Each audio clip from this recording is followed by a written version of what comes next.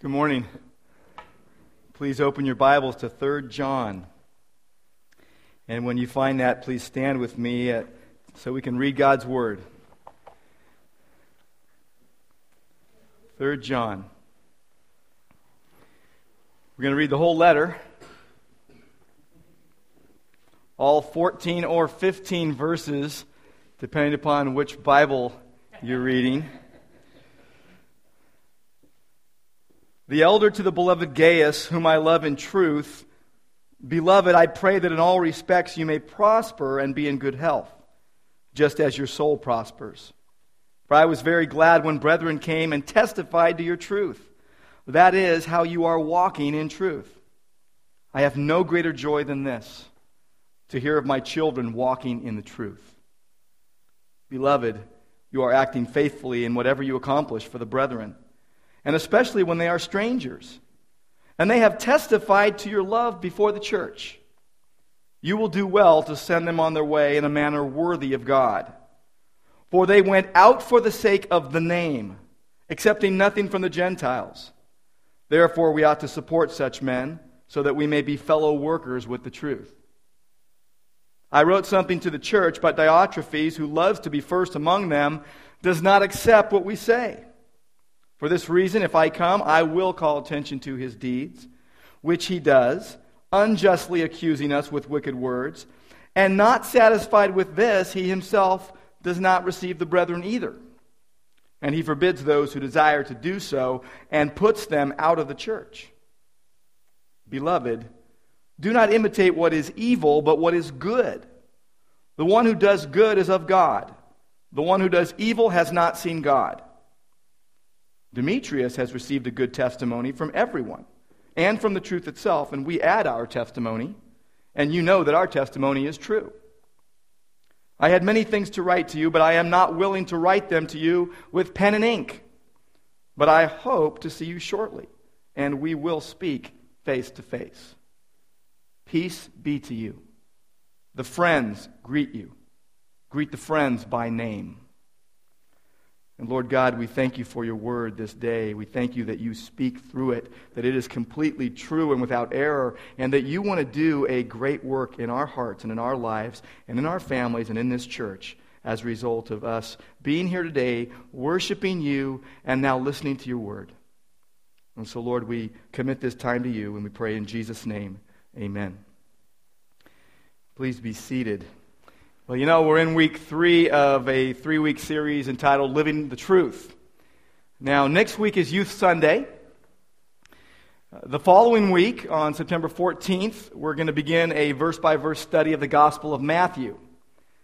That should take us 3 or 4 years. Now, 2 weeks ago, we looked at Luke chapter 15 in the context of the lost and found.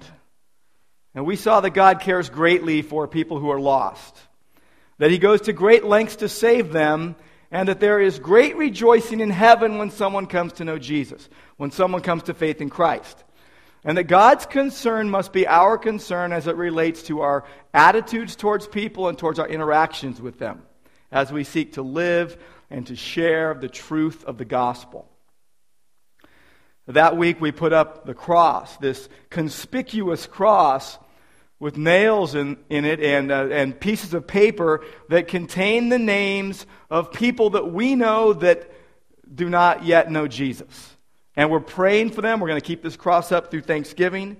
We're going to pray, and we're also going to add names. Feel free to add names as time goes on. But don't just put them up there and forget all about it. Seek to live and to share the message of the gospel with them, that they might know Christ.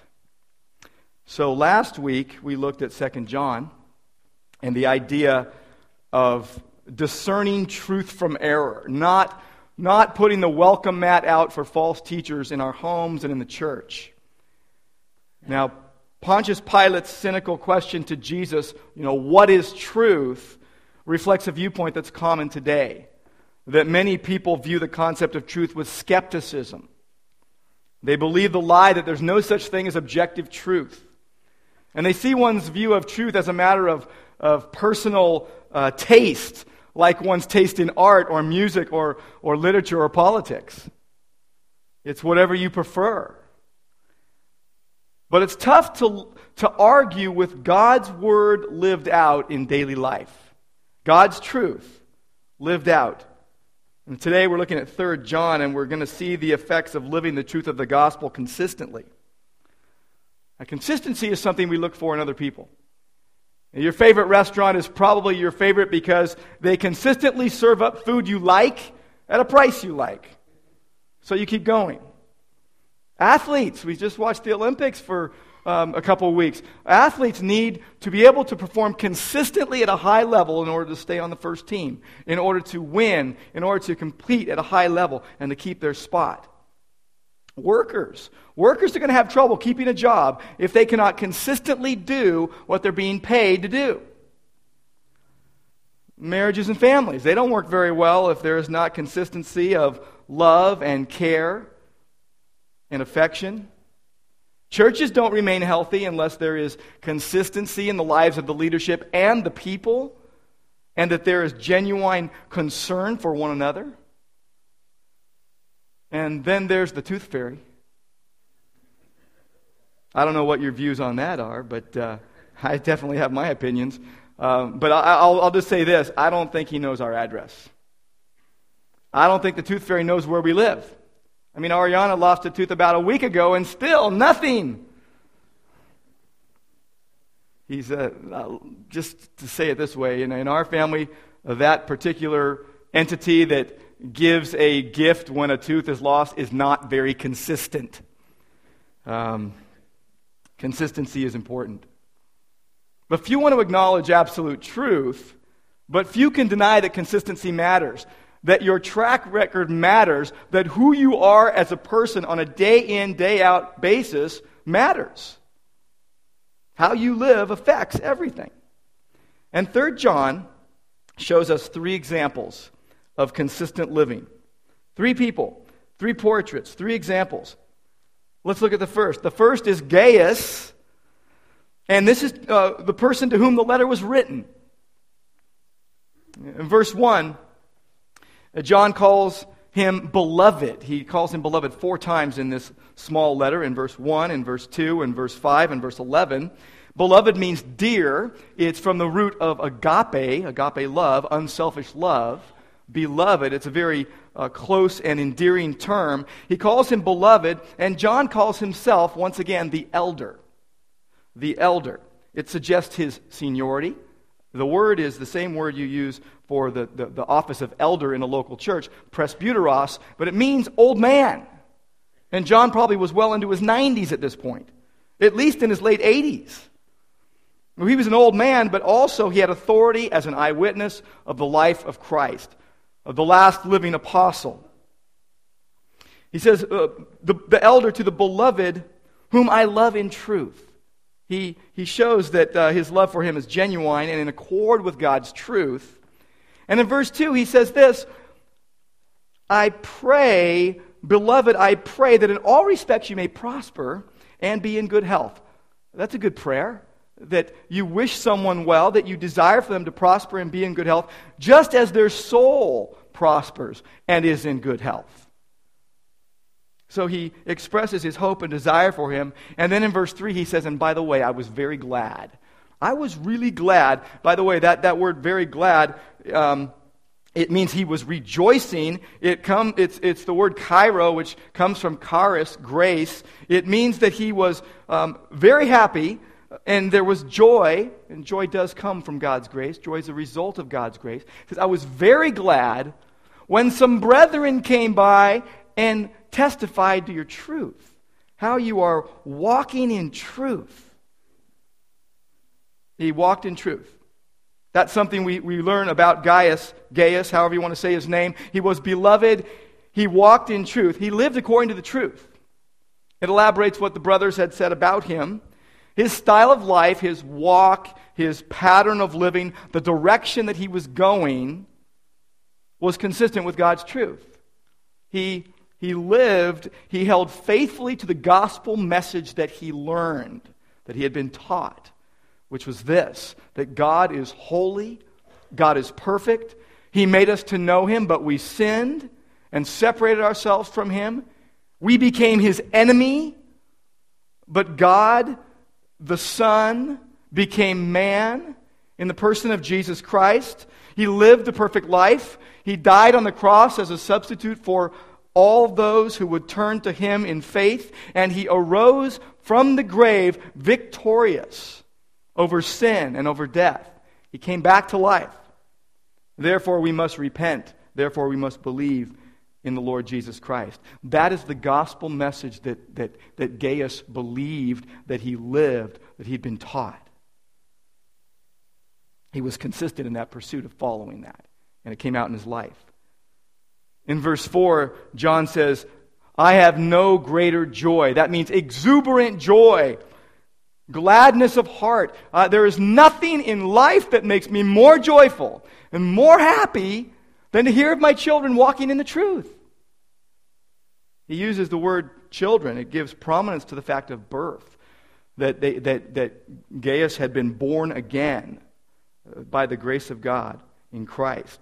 In a post, he could have used the word son, which stresses the dignity and character of relationship, but he calls them children. I have no greater joy than this, than to hear of my children walking in the truth. Every Christian parent wants to be able to say that and see it.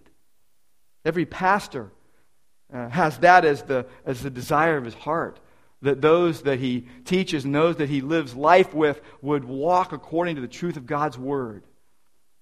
They would not go wayward and go away from the faith.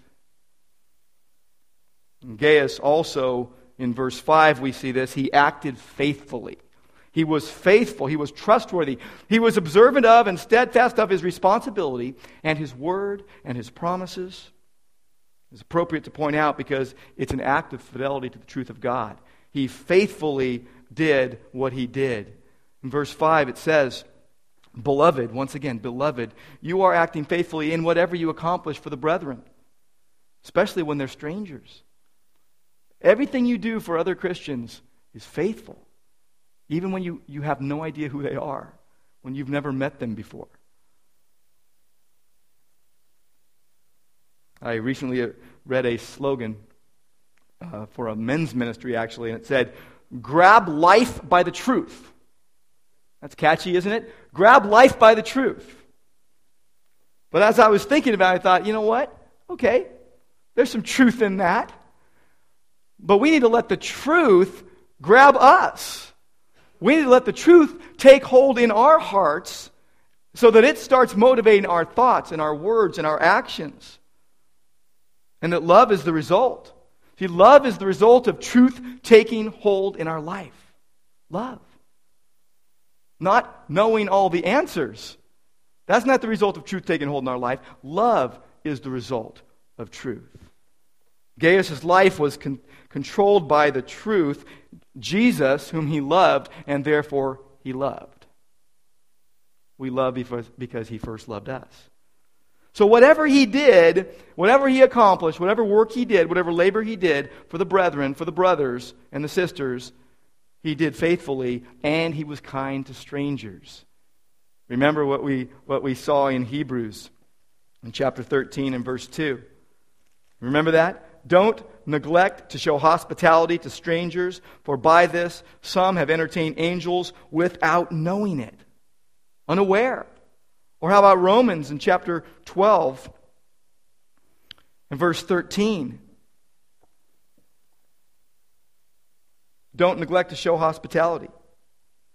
Be hospitable to others, even if you don't know them. Gaius was an example of consistent faithfulness. He was trustworthy. You could count on him. He was worthy of being trusted due to his track record. You know people like that. They're the kind of people that you can call any time of the day or the night, and they will help you because you can trust them. They won't let you down. They're the kind of people you can confide in and know they won't go tell everybody else about it under the guise of, can you pray for so-and-so? You can trust them. You can confide in them. You can count on them. And John wanted Gaius to continue to express his Christian love by hospitality that supported the truth. What did he say?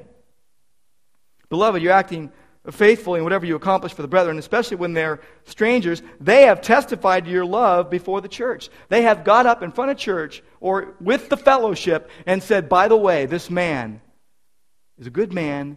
He's faithful. He can be trusted. He's doing good by us. And so what did John say? He said, look, you will do well to send them on their way in a manner worthy of God. That phrase, you will do well, really is a request. Please send them on their way in a manner worthy of God. Make adequate provisions for your guests, both while they're with you and at the time of their departure. See, in those days, they traveled from town to town, and they needed to have something, a place to stay, and it was dangerous. There weren't hotels. There weren't the Hiltons and the Holiday Inns and all that, and so they had a place to stay so they wouldn't be out in the town square and maybe get robbed or even killed. But then when they left, they were going to travel somewhere else, and they needed provisions to get them to the next place. There were really strict rules in those days for hospitality. They weren't supposed to ask for money when they came to your house. If they asked, or if they stayed too many days, they weren't a true prophet. But if Christian workers would come through, you were responsible to help them, to give them lodging, to care for them, to treat them well, but then also to send them on their way with what they needed for the next leg of their journey. Send them out in a manner worthy of God, that those who go out to preach the truth need the support of Christians in the places they go, where they travel. So you will do well. Please do it. Make adequate provision for them. Because they went out, John says, for the sake of the name of Jesus. The name which is above every name. The only name by which we can be saved. The name of Jesus. And it was inappropriate for them to take money from the Gentiles, from those who did not believe the truth. It says, taking nothing, they went out, taking nothing from the Gentiles, accepting nothing from them, and it wouldn't be appropriate to do so anyway. God's people must support God's work. You see, we need to be a receiving church as well as a sending church. This church does really well. I can commend you on that. We send well and we receive well. When people come our way, whether they're coming from across town or across the globe, we receive them with open arms and we are hospitable. We bring them into our homes. We feed them meals. You show them a good time. You care for them. You make them feel. When people leave here, they say, you know, I have a lot of places I go, but when I go to Grace, it's home. When I go to Grace, it's family. We've got to continue to do that. To be not only a sending church, but a receiving church. And we will prove ourselves, as we have by a track record here at Grace, we will show ourselves to be fellow workers with the truth. So we must continue to do that. So the first example we see here is Gaius, to whom the letter was written. His life was characterized by faithfulness. It brought joy. The result was joy. See, that's what it's like when someone you know, their life is in line with the truth of God. Consistent living according to the truth of God's Word brings joy. Doesn't bring sorrow. And it brings joy in the hearts of like-minded people. People who agree. So that's the first example. Now we have a second example. The second example of consistent living is one of consistently evil deeds. One of a stark contrast to Gaius, and it's Diotrephes. Look at verse 9. John says, I wrote something to the church, but Diotrephes, who loves to be first among them, we're going to go back to that, but loves to be first among them, does not accept what we say. Does not accept, does not acknowledge what was written, dismissed the writing as coming from the apostle. He loved to be first. He wanted preeminence. It's the same word used in Colossians chapter 1:18 for Jesus Christ himself, where it says that he must come to have first place in everything, that he must come to have the preeminence. Jesus can only be first. But Diotrephes, well, he loved to be first in that local assembly. We don't know if he was an elder in that church. We don't know if he made himself first Or if he had a position of authority and then he kept pushing and elbowing his way to the front. We don't know exactly, but we know this. He loved to be first, and it was evil. It was evil. His name, Diotrephes, means nursling of Zeus, who in those days was known as the king of the gods, the false gods. But it may indicate some aristocracy that was in his background that he boasted about. Maybe his birth was an aristocratic type of a background or some social connection that he had. But whatever the case, it's fitting because his name is related to the pride and the self-centeredness of this man who wanted to be first. He was the church boss. Church boss. The good thing here at Grace Church that the church boss is Jesus Christ. Jesus Christ. No one else can take first place. But this man wanted to have first place. In Acts chapter 20, he's spoken of, not by name, but he's the type of person spoken of. He was a savage wolf within the church. What was John going to do about it? Interestingly, John doesn't say, Gaius, you need to take care of this man. You need to take care of what he's doing. You need to face this one head on.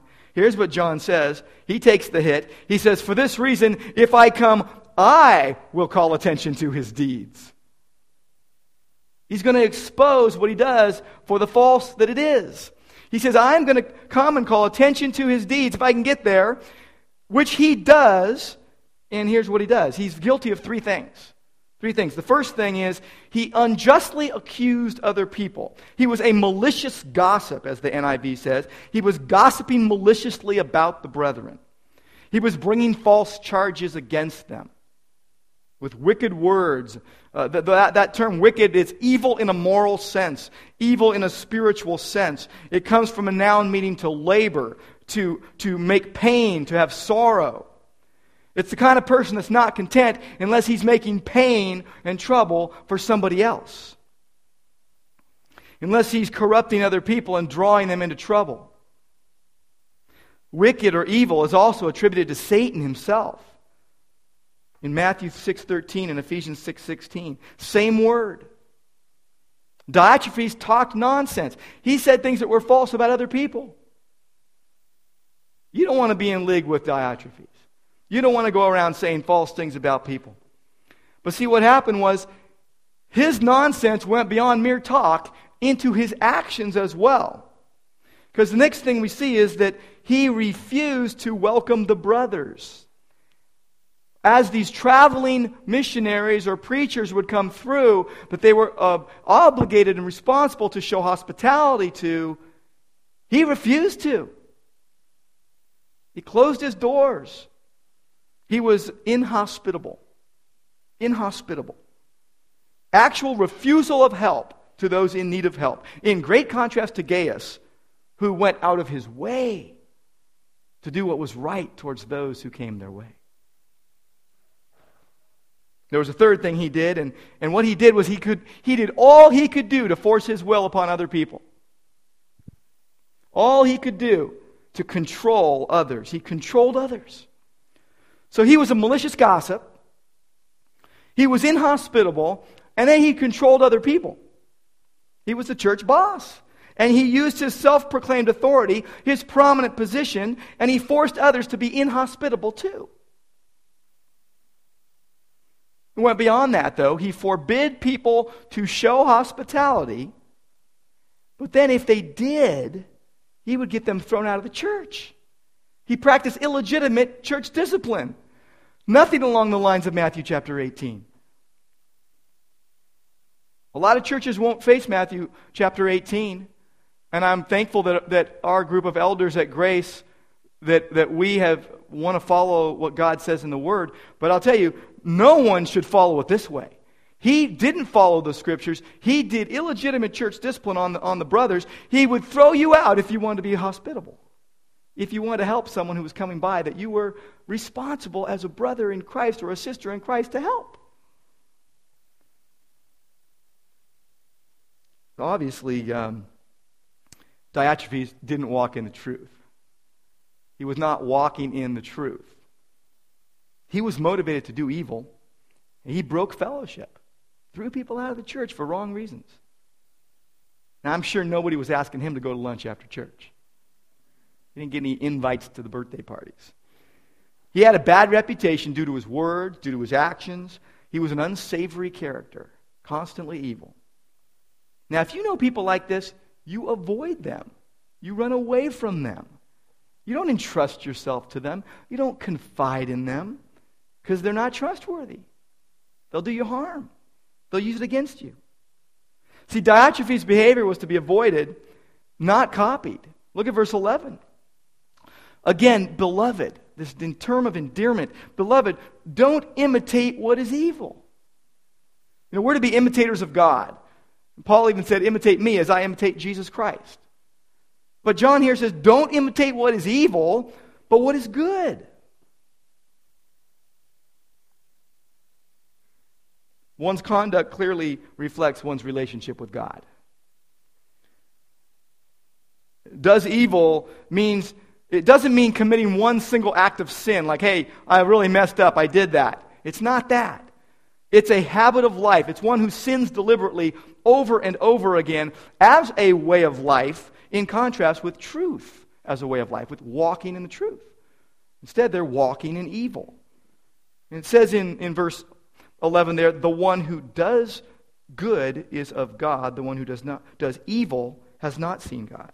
Evil, that's one who's evil in himself and puts others in harm's way because of it.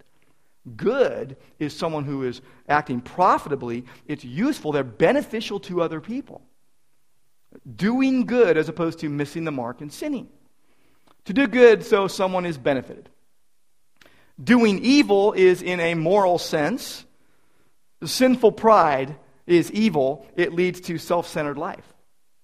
On the other hand, yielding yourself to Jesus is good, and it leads to a God-centered life. So Gaius was consistently good. Diotrephes was consistently evil. One knew Jesus and one didn't. See, he who does good is of God, knows Jesus. He who does evil hasn't seen God. That's John's code word for he's not born again.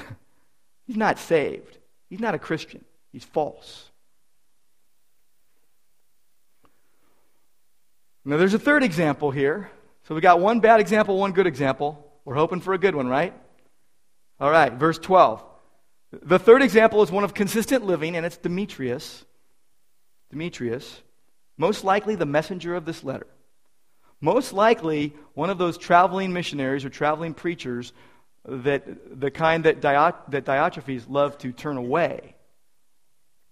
He was an example of consistent good. And unlike Diotrephes, he received a good testimony all around from everybody. Look at verse 12. Demetrius has received a good testimony from everyone and from the truth itself, and we add our testimony, and you know that our testimony is true. You know we tell the truth. You know our track record is good. You know we can be trusted. He received a good testimony. Now, in accordance with the Jewish law of witnesses in Deuteronomy 19, John gives a threefold testimony to the character of Demetrius.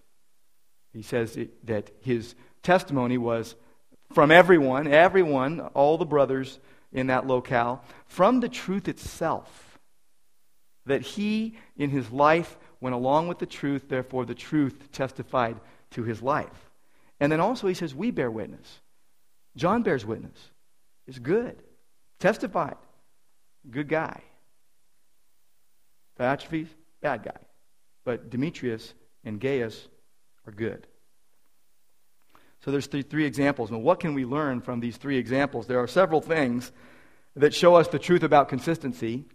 And the first is that consistency reveals our character. It reveals who we truly are. Now, good or evil. The choices that we make show what's really in our hearts. Now, one of my first jobs when I was in college was working at a bank, actually a savings and loan. Remember those?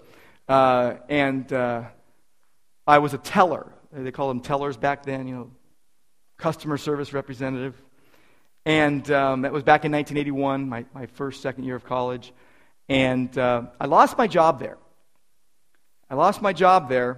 due to my consistency. I was fired due to being consistent. The problem was my consistency wasn't good. I was consistently late to work.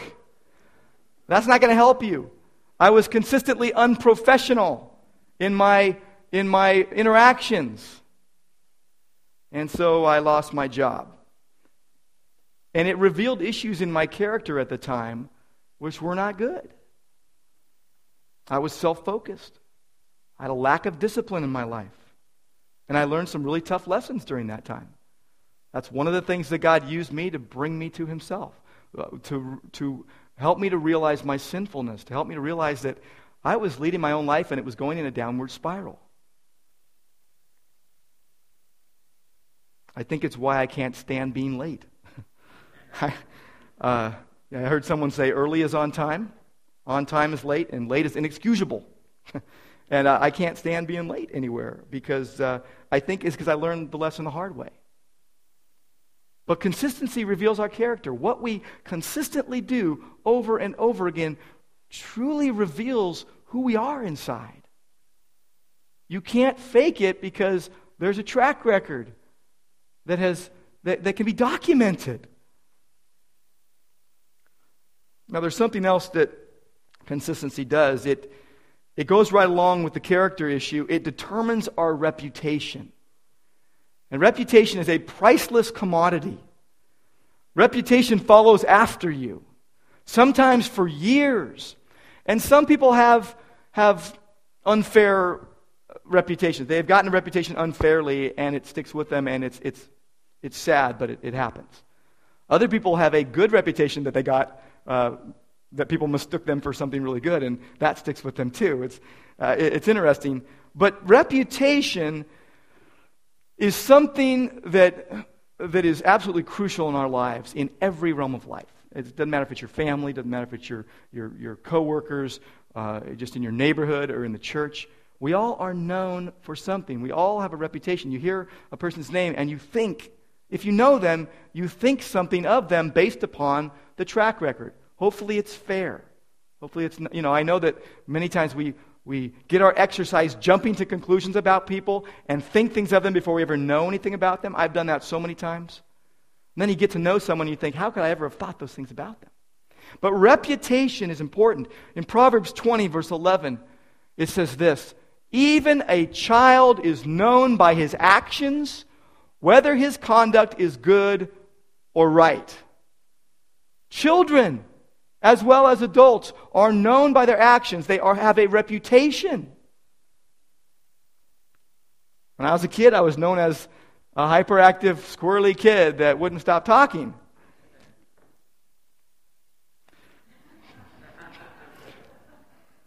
Now, whatever you're consistent in builds your reputation.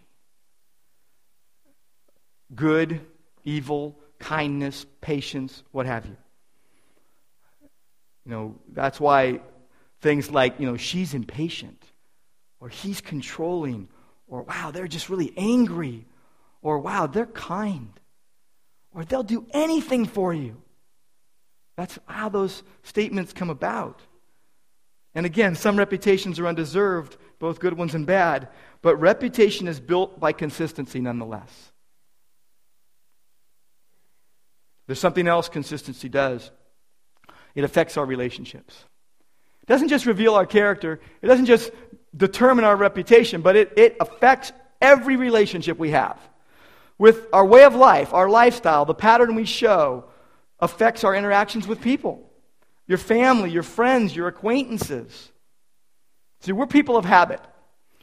You are probably sitting in the same seat you sit in every week here. You probably took the same route here to Grace as you usually do. You probably ate the same breakfast that you customarily eat. We're people of habit. It's just the way it is. But we get into ruts. We used to go to Rosarito, Mexico. We helped plant a church down there, and we'd go there 3, 4, 5 times a year with our family and a bunch of other families. And once you get off the toll road there, you're just going for 4 or 5 miles on really, really bad roads. And there are huge potholes and there are huge ruts, and sometimes you just have to ride them out. Stay in that rut till you can get out. There's a sign on a rugged Alaskan highway that says this: choose your rut carefully. You're going to be in it for the next 200 miles. But it's hard to break out of ruts, of unhealthy patterns of living. You know, my family relationships are hindered when I am unkind as a pattern, when I am picky or unfair as a way of life, when I get into those ruts and those modes of living. How about your life? It is tough for you to hang out with people who influence you negatively and not get into some rut in that way. You see, 1 Corinthians 15:33 says, don't be deceived. Bad company corrupts good morals. And you could tell yourself, I'm going to be a leader, I'm going to make an effect here. But if you are consistently around negative influences, and you might be the only voice, you're going to find yourself getting affected. Whether it's in the boardroom, whether it's in the classroom, whether it's in the break room, whatever room you go into, you got to be careful. It's tough to break from the pack and do what is right when others are doing what is wrong. And it may mean you lose friends, or it may mean you lose something else. But you got to be willing to take a stand for Jesus. You got to be willing to stand for truth.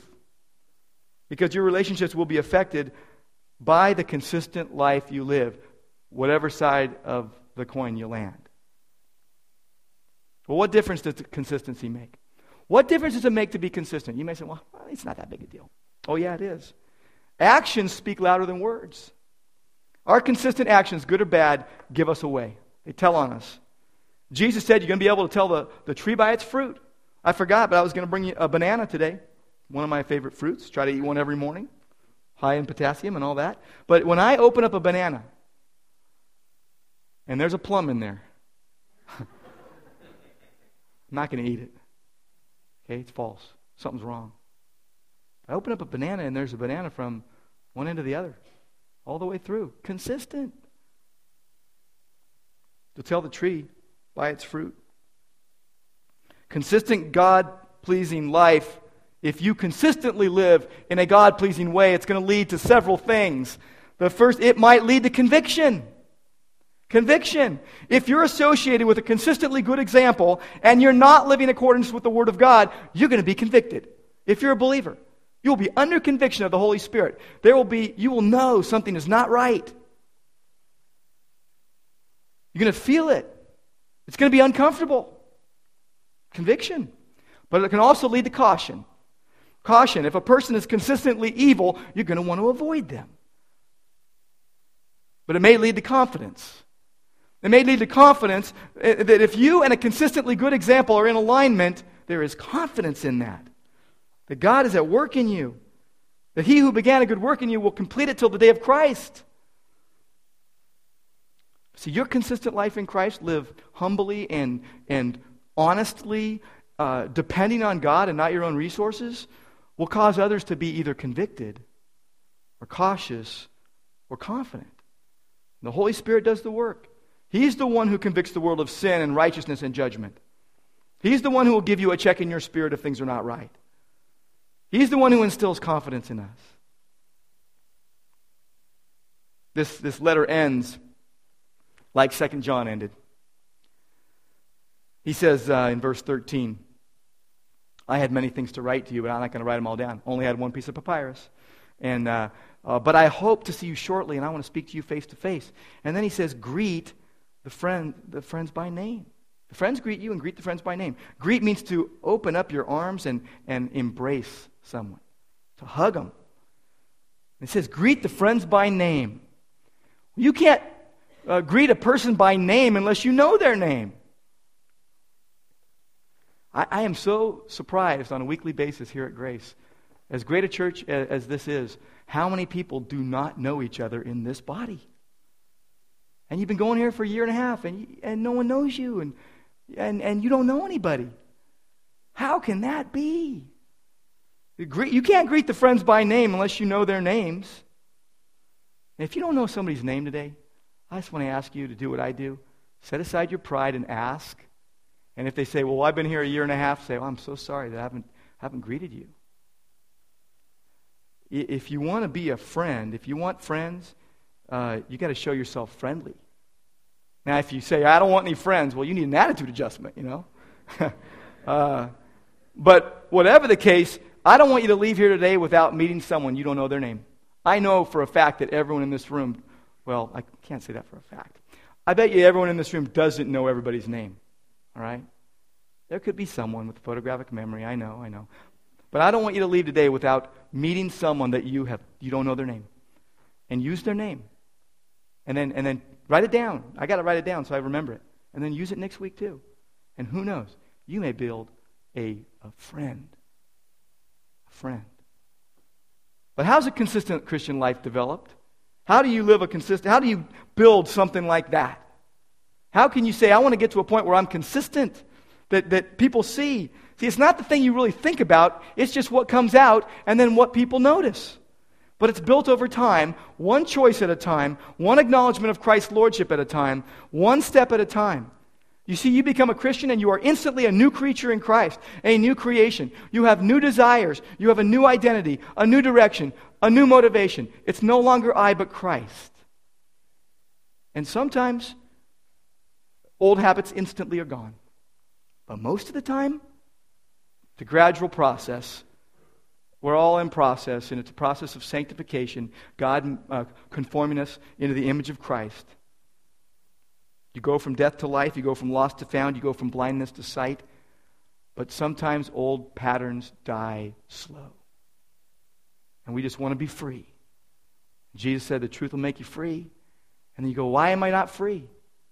What kind of patterns are there? See, you need to learn and do what God says. You need to know His Word. And then let that truth govern your behavior. Let it shape your worldview. See, God is making you more like Jesus if you're a Christian. Your job is to yield to Him. Make decisions under the lordship of Christ and trust Him to work in you. You may be sitting here this morning and think that maybe that you or someone you know cannot change. That it's too ingrained.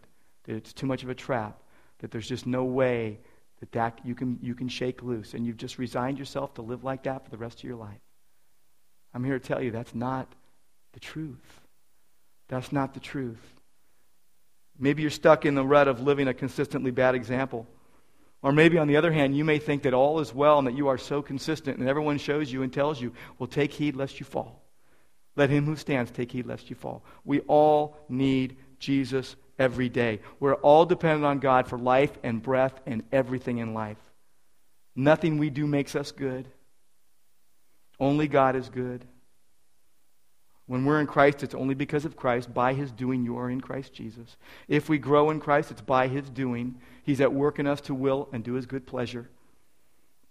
But we also need to agree to it. We also need to yield to that truth. Yield to His working, not resisting the Holy Spirit, not fighting against Him. Working together with Him. Don't receive the grace of God in vain. And you could grab life by the truth and do all that if you want. It's not a bad idea. But the better idea is letting truth grab hold of you. See, the truth is this. People can change because God changes people.